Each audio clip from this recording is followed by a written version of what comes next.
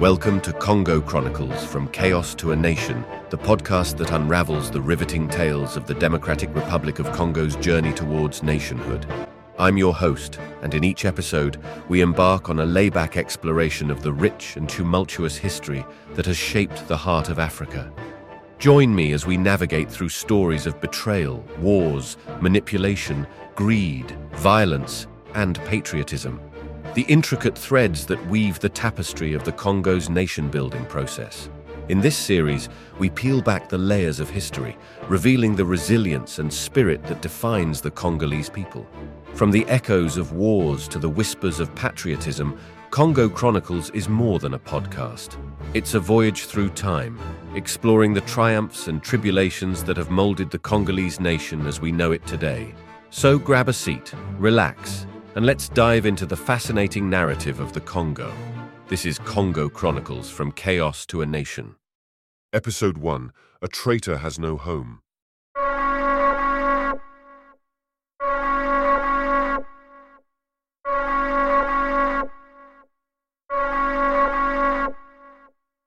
On the 16th of January 2001, Laurent Désiré Kabila, the third president of the Democratic Republic of Congo, was found dead in his office residence. Musée, as he is often called, only served for 3 years from 1997 to 2001 before he was assassinated by one of his child soldiers. But long before that, he was a rebel leader for more than 30 years. He started his rebel career as an anti-secessionist by opposing Moise Tshombe's attempt to secede Katanga from the rest of the country. Supported by Belgian multinationals, Tshombe created the Republic of Katanga. While the secession eventually failed, it was not before it led to the death of Patrice Emery Lumumba, the father of Congolese independence. The legacy of this failed secession continues to reverberate to this day, with some flaunting the secessionist flag during the 2023 elections. Back then, Kabila created his first rebel group with the young Baluba of Katanga and captured Monono to reunite it with the larger republic, but could not hold on to it for long. It was recaptured by the secessionist state, then eventually by the Congolese government when they finally crushed the secession for good. For his support in fighting the secession in September 1962, Kabila became a member of the Provincial Assembly of the newly established province of North Katanga, called Tanganyika today, and served as Chief of Staff for Ferdinand Tumba, then Minister of Information. But just a year after, he and other young members of the assembly were forced to resign on allegations of being communist sympathizers, collateral damage of the Cold War. Revolted by the assassination of nationalist heroes, Kabila and various other Lumumbists decided to launch a second rebellion, this time against Mobutu's regime, known as the Simba Rebellion. Kabila was sent to the Eastern Congo and North Katanga province to help with organizing the rebellion. In 1965, he set up a cross-border rebel operation from Kigoma, Tanzania, across Lake Tanganyika. The same year in April, he met Che Guevara, who was in Congo with 100 Cuban men to help overthrow the Congolese government. Che, then meeting 26-year-old Kabila, said that he was too distracted and his men were poorly trained and not disciplined. According to him, Kabila wasn't the man of the hour. Kabila spent most of his time at local bars and brothels rather than training his men or fighting the government. His lack of discipline ended the cooperation with Che Guevara and led to the revolt's suppression in November of the same year. After that, Kabila ran a bar and brothel in Kigoma and smuggled gold and timber for a living. Che Guevara once said that of all the people he met during his campaign in Congo, only Kabila had genuine qualities of a mass leader, but he lacked revolutionary seriousness. And Che was not wrong about him. After the Simba Revolution failed in 1967, Kabila and the rest of his supporters moved their operation to Eastern Congo and founded the People's Revolutionary Party, PRP, with China's support. But this time was different. In an ironic twist of fate, the PRP decided to create a secessionist Marxist state in South Kivu. As Nietzsche put it succinctly, "Battle not with monsters, lest ye become a monster, and if you gaze into the abyss gazes also into you." Kabila, possessed by an absolute desire for power, became the very secessionist monster he once fought. During this 20-year stunt in eastern Congo, Kabila lived among the Bembe tribe. His rebel group exploited them through forced labor in gold extraction, and many reports stated that he would have his enemies and rivals burned at the stake. The Bembe people warned that Kabila was a traitor, a killer, and a thief who has about as much intention of bringing democracy to Zaire as did Mobutu. They never saw him as a liberator, but as a dictator worse than Mobutu. Kabila wrote the playbook on how to betray and exploit the Congo. Many of the tactics he once used are today the very foundation of tactics of exploitation deployed in eastern Congo by various rebel and terrorist groups. This rebellion lasted until 1988, when they were crushed by the Congolese government and Kabila disappeared. Kabila was believed to be dead, but it was only the beginning for him. He was about to make the biggest mistake of his life, one that would cost him his own life and that of more than 10 million people in the Congo. From all his failed rebellion, Kabila learned valuable lessons, which came in handy in his final act of high treason. First was the importance of networking.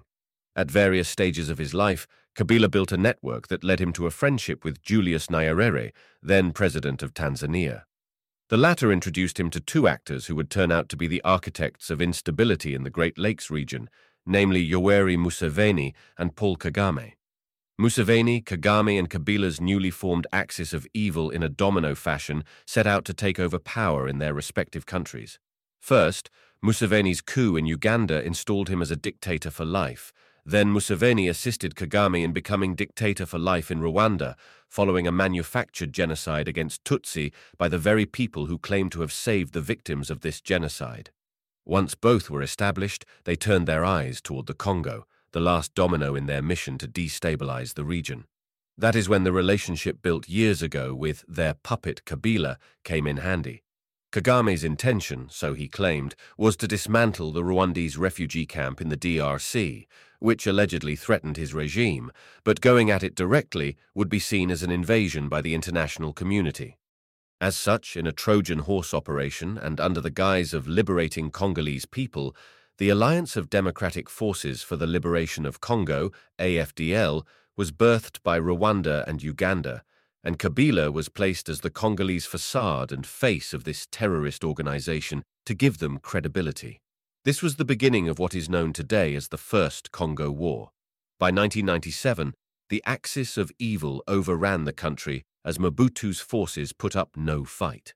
By the 16th of May, Mobutu fled into exile, and the day after, Kabila consumed the act of his treason by declaring himself the new president.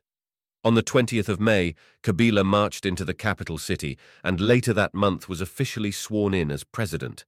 During his nearly 4 years in power, Kabila regularly and ruthlessly violated the human rights of the Congolese people, killing, torturing, imprisoning, and causing the disappearance of anyone he thought threatened him or his regime. The majority of people saw the AFDL not as the liberator as they claimed to be, but rather as an occupation force due to the clear string being pulled from Rwanda and Uganda. Their lack of popularity was evident. As the AFDL captured one town after another, it also adopted a form of populist democracy. It organized direct elections where people assembled and selected candidates with raised hands and voted for mayors and town leaders. While this was done to legitimize the AFDL invasion, it resulted in several members of the UDPS, the Democratic Opposition Party, or civil society leaders being elected in those positions. Promptly, the experiment was ended, as it did not help the AFDL invasion. In 1997, the UN Secretary-General sent a team to investigate war crimes committed by all parties during the First Congo War. Kabila blocked their work, but the investigators returned with enough information to conclude that combatants in the First Congo War had committed crimes against humanity and perhaps genocide. But the highest symbol that cemented Kabila's reputation as a traitor came when he named James Kabarebe to be the chief of staff of the Congolese army, despite Kabarebe being Rwandan, as well as placing various other Rwandans in key governance posts in the Congolese government. But fate had it. Kabila's double-faced nature emerged again as he betrayed his axis of evil allies in an attempt to legitimize his image with the Congolese people. But a traitor has no home. Kabila's former allies turned against him and backed a new rebellion of the Rally for Congolese Democracy, RCD, to overthrow him, kickstarting the Second Congo War. Ultimately, he paid the price for his betrayal. On January 16th, 2001, in a death fit for a traitor, Kabila was shot in his office by his bodyguards. In the words of Harvey Dent in Batman, The Dark Knight, "You either die a hero or live long enough to see yourself become the villain." Ultimately, Kabila's legacy in the Congo is not one of a liberator, but of a traitor. His lack of revolutionary seriousness and discipline made him desperate for power at any cost. Laurent Désiré Kabila was so desperate for power that he sold his country, his people, and his soul. And the price for that? His life and that of more than 10 million people. Kabila's tale is a typical one that could be summarized as, power corrupts, but absolute power corrupts absolutely. This should be a warning for those seeking to follow his path, such as Corneille Nangaa. A traitor has no home. Commemorating January 16th and May 17th is an insult to the memory of the millions who died or were exploited following Kabila's betrayal. Thank you for joining us on this episode of Congo Chronicles, From Chaos to a Nation. If you've enjoyed our journey through the rich history of the Democratic Republic of Congo, don't miss out on future episodes. To stay connected and ensure you never miss a captivating story, make sure to subscribe to Congo Chronicles on your favorite podcast platform. Your support means the world to us, and subscribing is the best way to show it. For an even deeper dive into the Congo's history and to stay updated on our latest episodes, visit our website at www.article15.cd. While you're there, be sure to sign up for our newsletter to receive exclusive content and stay informed about all things Congo Chronicles. If you have a moment, we'd also appreciate it if you could leave a review and share your thoughts. Your feedback helps us continue bringing you the stories that matter. So until next time, we are signing off. Subscribe, stay tuned, and let the Chronicles of Congo continue to unfold.